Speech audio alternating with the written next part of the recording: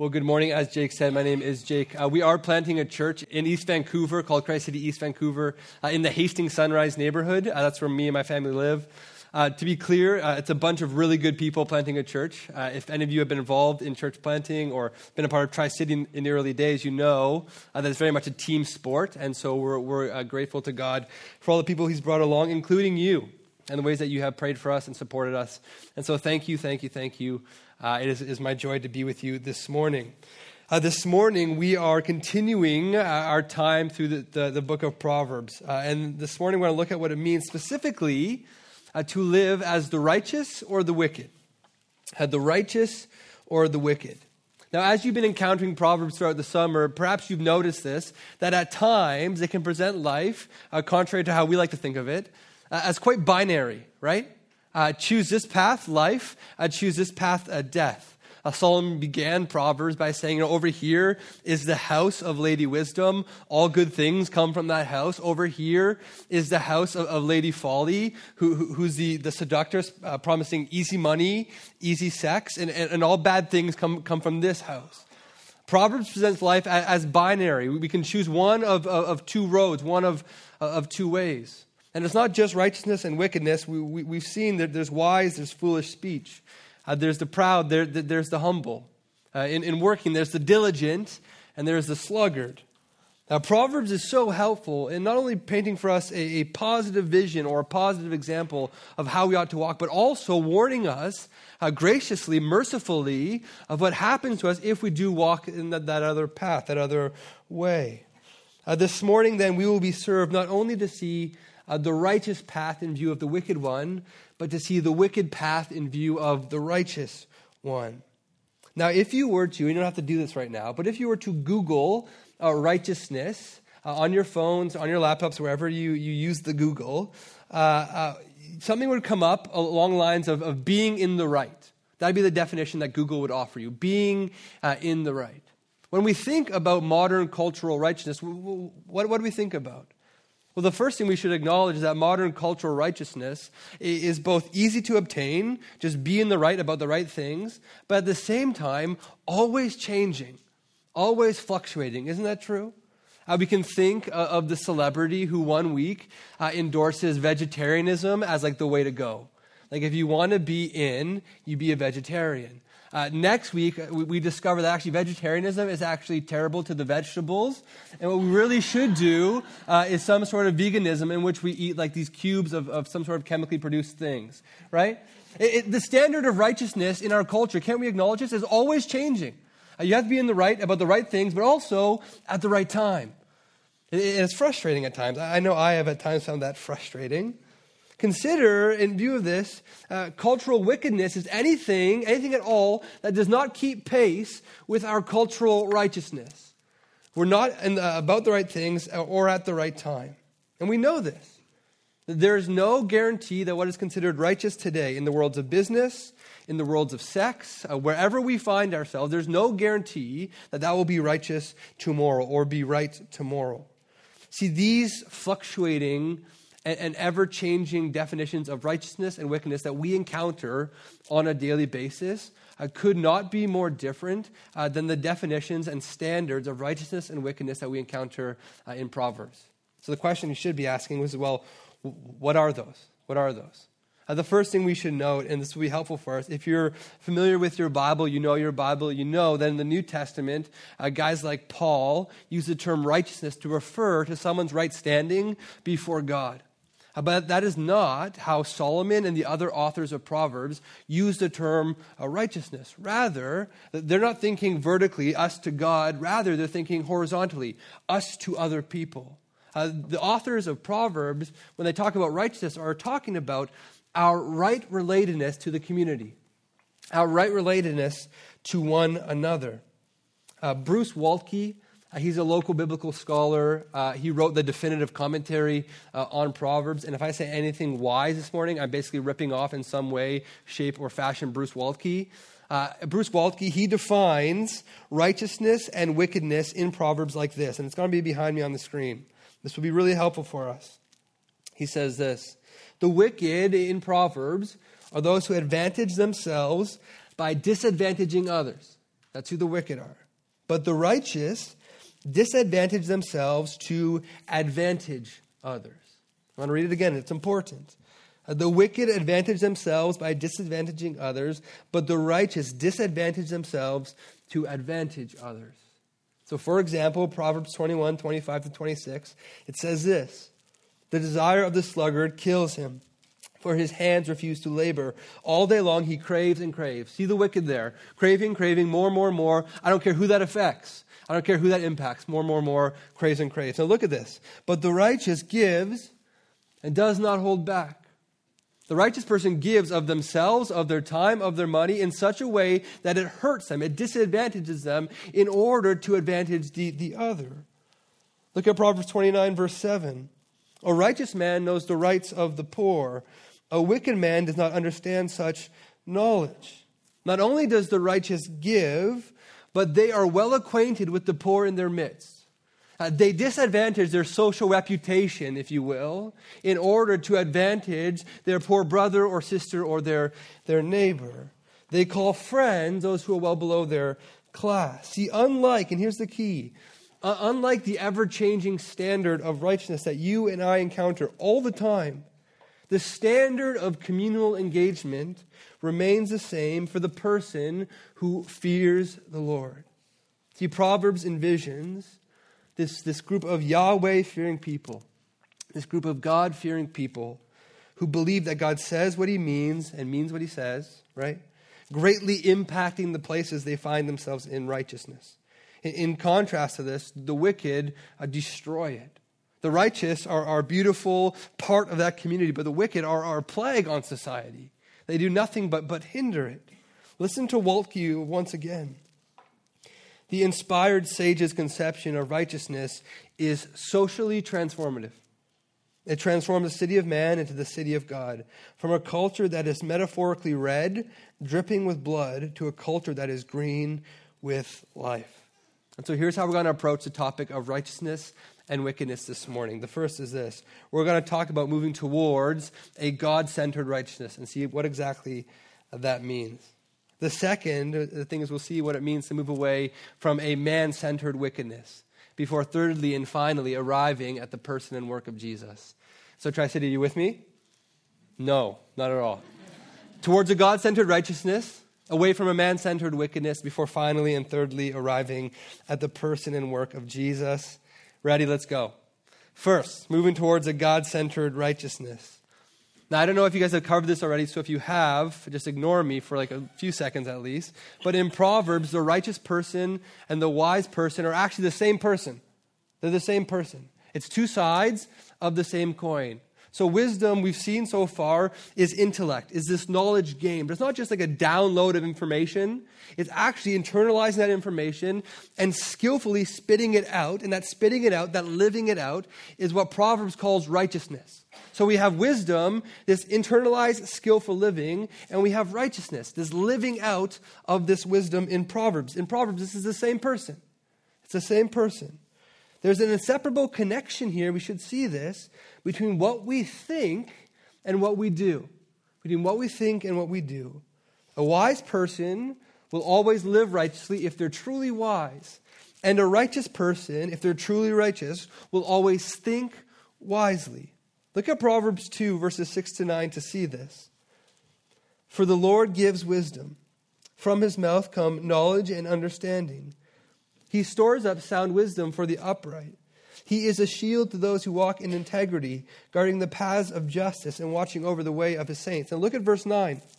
Then, in view of this, then you will understand righteousness and justice and equity, every good path. Notice, our theological education, what we believe about God, is intended to inform and shape and motivate our ethical education, the things that we do with our life. It is only when we've received the wisdom that only God can give, right? Verse 6 of chapter 2, for the Lord gives wisdom, that you and I from there can then understand righteousness and justice and equity and every good path. See, I say all this because I doubt I doubt there is someone here today, regardless of what your beliefs are or how you come to us this morning, I doubt there is anybody here who would be offended by the idea that it is a good thing to disadvantage yourself in order to advantage another person. That is not an offensive idea, right? We're all for that idea. In fact, this culture, this society was built off of the backs of people who disadvantaged themselves in order to advantage future generations. We all like that idea. But as Christians, as followers of Jesus, we're not interested in just any sort of disadvantaging, in just any sort of giving of ourselves. We are to disadvantage ourselves according to the wisdom that God gives, according to our prior theological commitments. So for instance, we act righteously as followers of Jesus when we move out of our bedroom to house a recently homeless teenager who just had an abortion. We do not act righteously when we give up our Saturday mornings to go volunteer at the clinic that provided it. We act righteously when we forego our family vacation to Disneyland in order to pay for the school fees of that orphan halfway across the world. We act righteously in that situation. We do not act righteously when we take those funds and allocate them to an organization that's committed to promoting an unbiblical sexual ethic. Righteousness looks like a particular way, like a particular thing. And if we are to move towards a God-centered righteousness, we need to begin this morning by acknowledging that this is also a God-defined righteousness, that He defines it.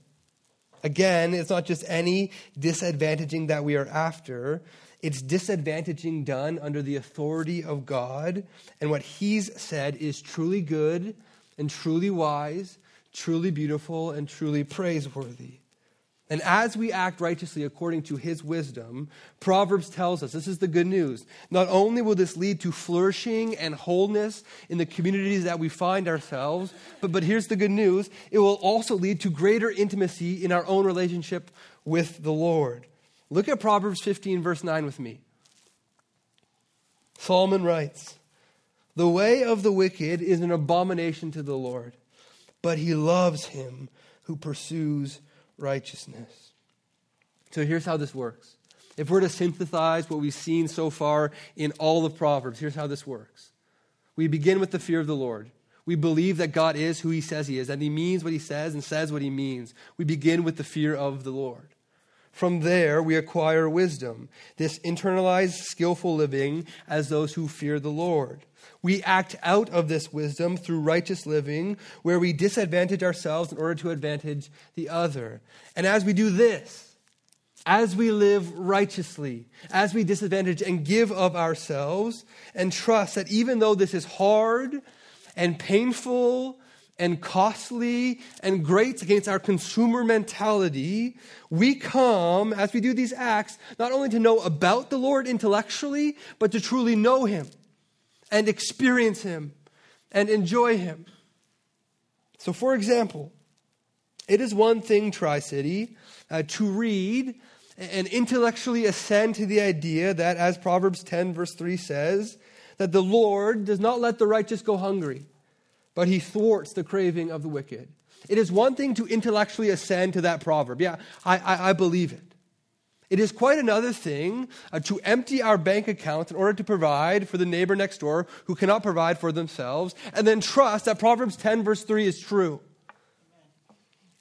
The one person knows about God like a celebrity we read about online, right?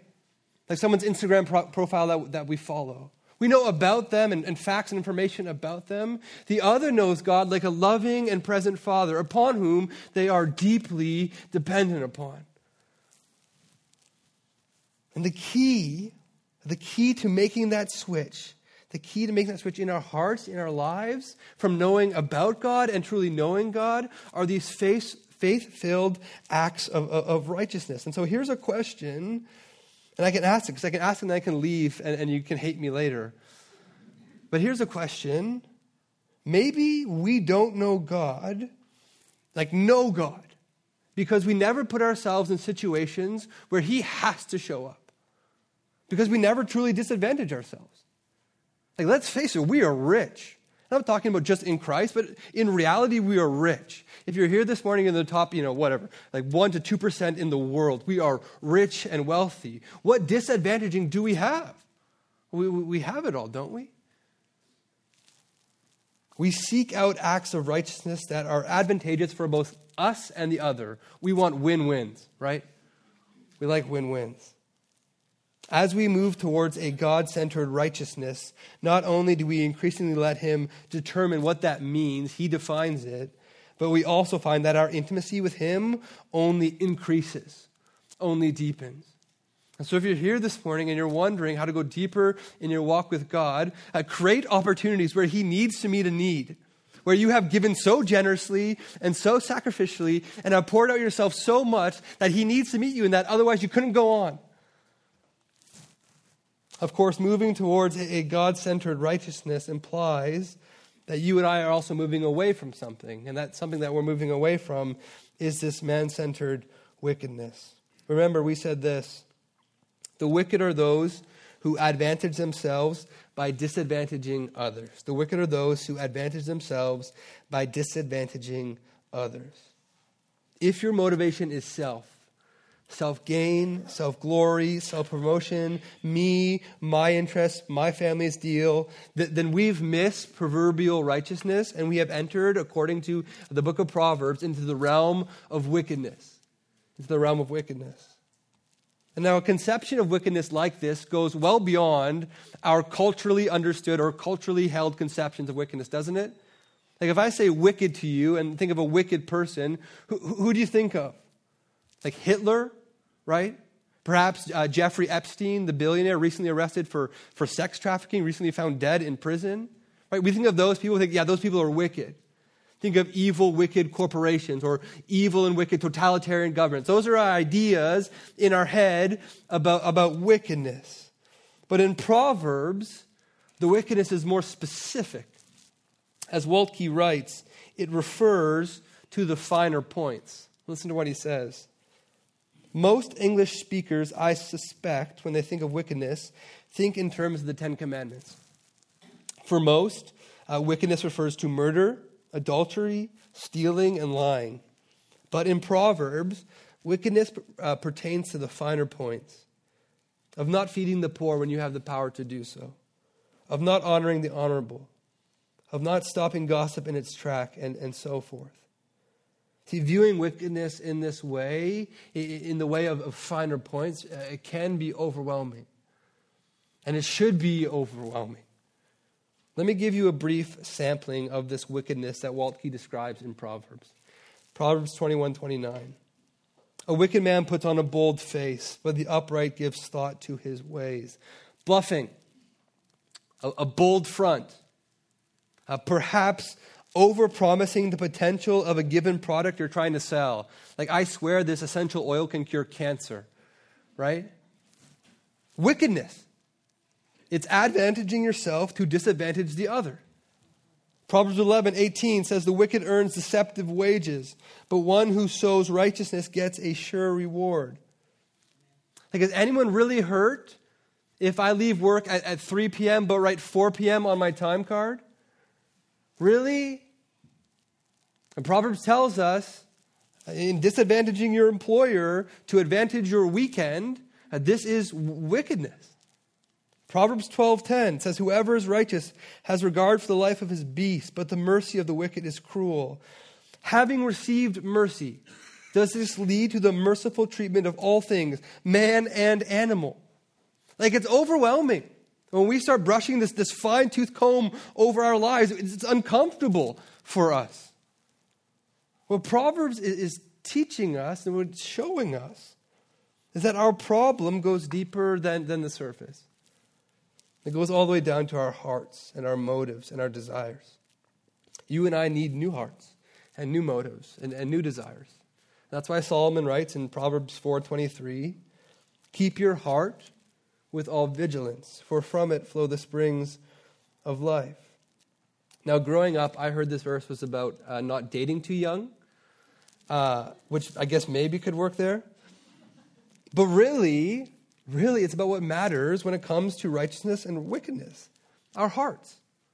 And if we're really honest, again, however you come this morning, that's a problem, isn't it? It's a problem. Because the reality of my life, at least, and I don't know many of you, is that when I peel back the layers of my motives, start examining my heart, more often than not, my actions are driven by self-advantage and not the advantaging of others. In fact, I would say almost all the time, my actions are driven in this way. Thou shalt not murder. Thankfully for you, I've got it covered, right? I'm good. But thou shalt love thy neighbor. Thou shalt what? Honor the honorable. Thou shalt stop gossip in its track. Thou shalt feed the poor when you have the power to do so. Like, it's cringeworthy. It's intended to make us uncomfortable. And just a note here, if you're like, I'm actually not that bad. Like, I don't know who you are, guest speaker guy, but like, I'm actually not that bad. Like, to be clear about this, Solomon, the guy who wrote the book of Proverbs, he couldn't live up to the standard of righteousness. Even he failed to do that. Which is bad news for us, considering Proverbs 2:21-22 says this: for the upright will inhabit the land, and those with integrity will remain in it.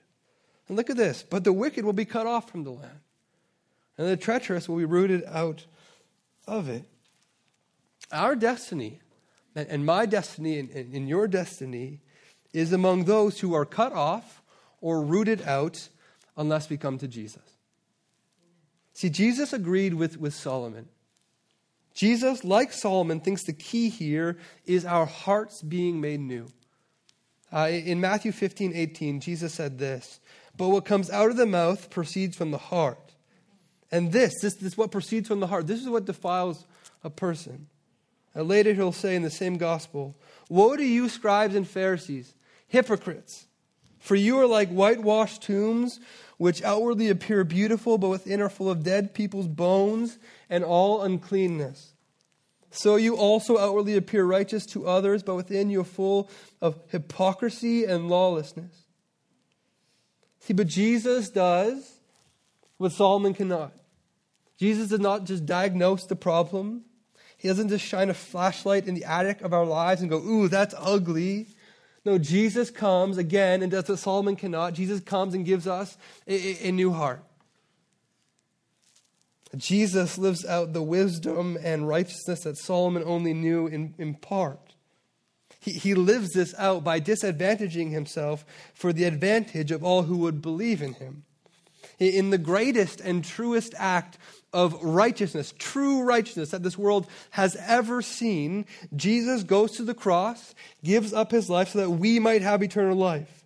As you will learn in Galatians, Jesus takes the curse of sin and death in our place. Whereas our head was on the chopping block before, Jesus removes our head and puts his head there instead.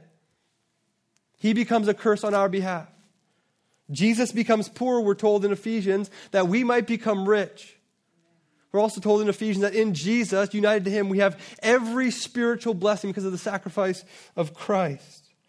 We need to see this because Jesus gives his life. Not only is our sin paid for, and not only do we have every spiritual blessing, but all this is possible because ultimately what has happened in the cosmic realms is you, Christian, you follower of Jesus, have been united to Christ.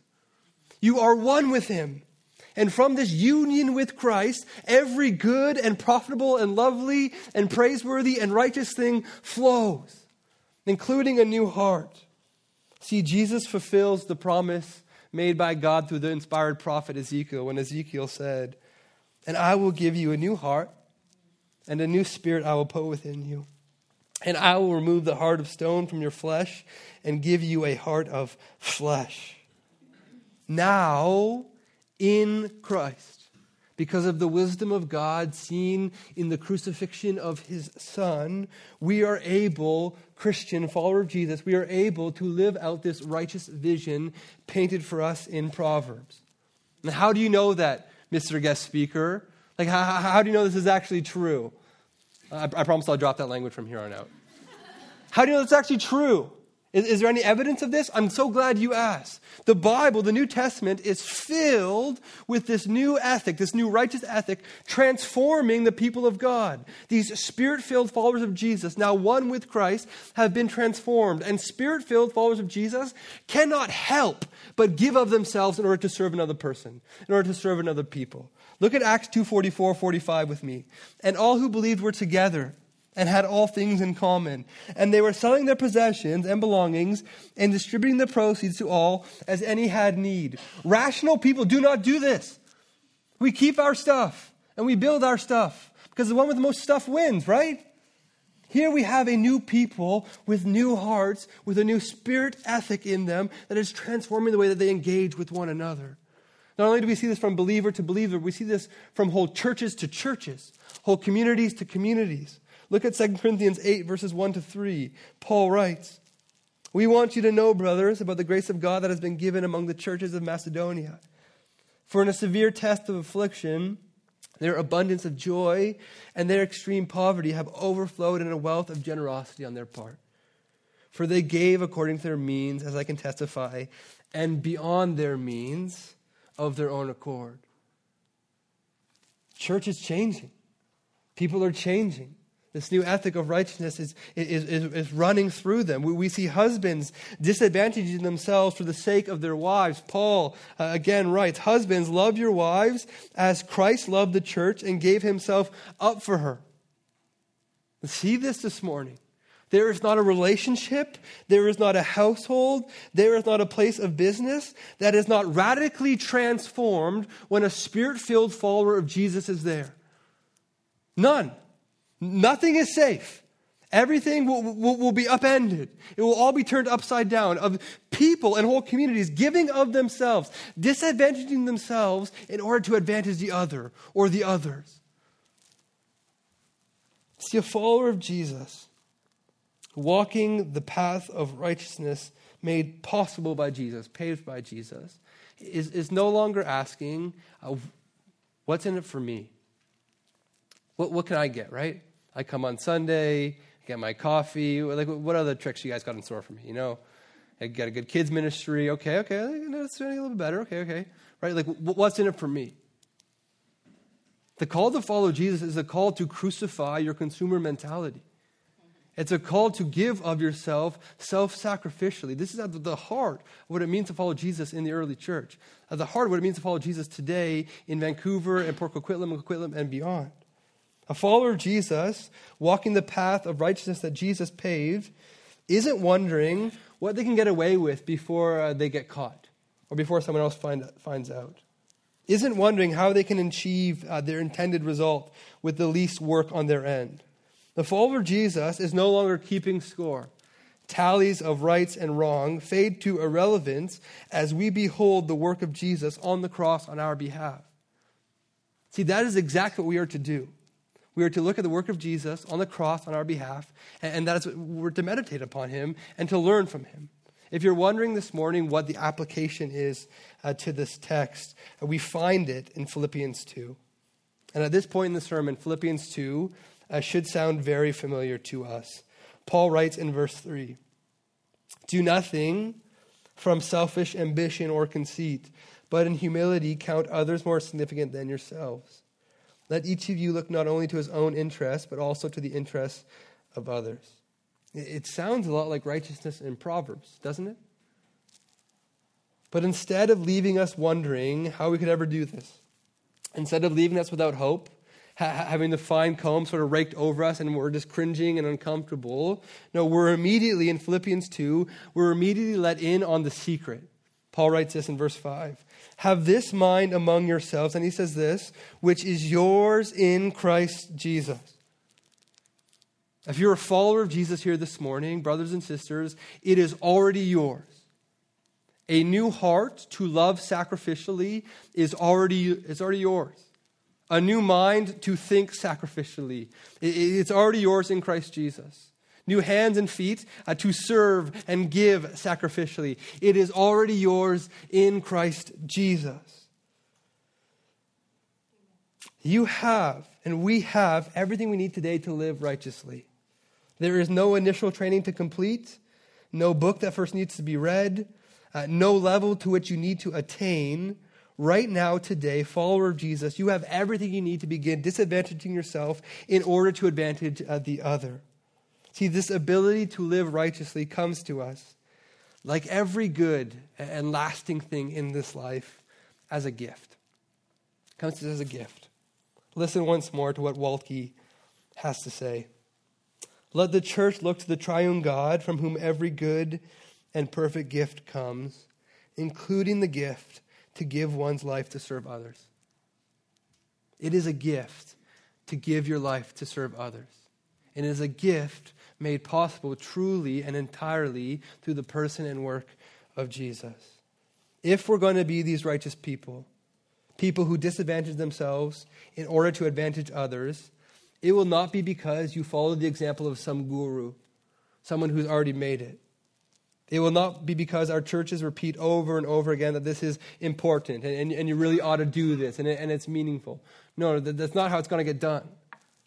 It will be because that we grab hold of the mind and the heart that is rightfully ours in Christ Jesus, who though he was in the form of God, did not count equality with God a thing to be grasped, but emptied himself by taking the form of a servant, being born in the likeness of men, and being found in human form, he humbled himself by becoming obedient to the point of death, even death on a cross.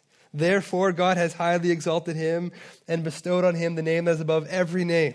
So at the name of Jesus, every knee should bow in heaven and on earth and under the earth, and every tongue confess that Jesus Christ is Lord to the glory of God the Father. Our righteous living begins and ends with Jesus. Not a better program, not a better system, not a new way of thinking about it. It begins and ends with the person and work of Jesus, because it is Jesus who is being formed in us. It is Jesus who died on the cross for our sins. It is Jesus who rose to new life and gives us new life today. It is Jesus who transforms our hearts. It is Jesus who is coming again to restore all things to righteousness. Would you join me in praying? Jesus, we turn our eyes to you now, and we confess the ways in which we have not lived righteously. In fact, ways in which we've lived quite wickedly. The ways in which we've thought to advantage ourselves to the cost of someone else.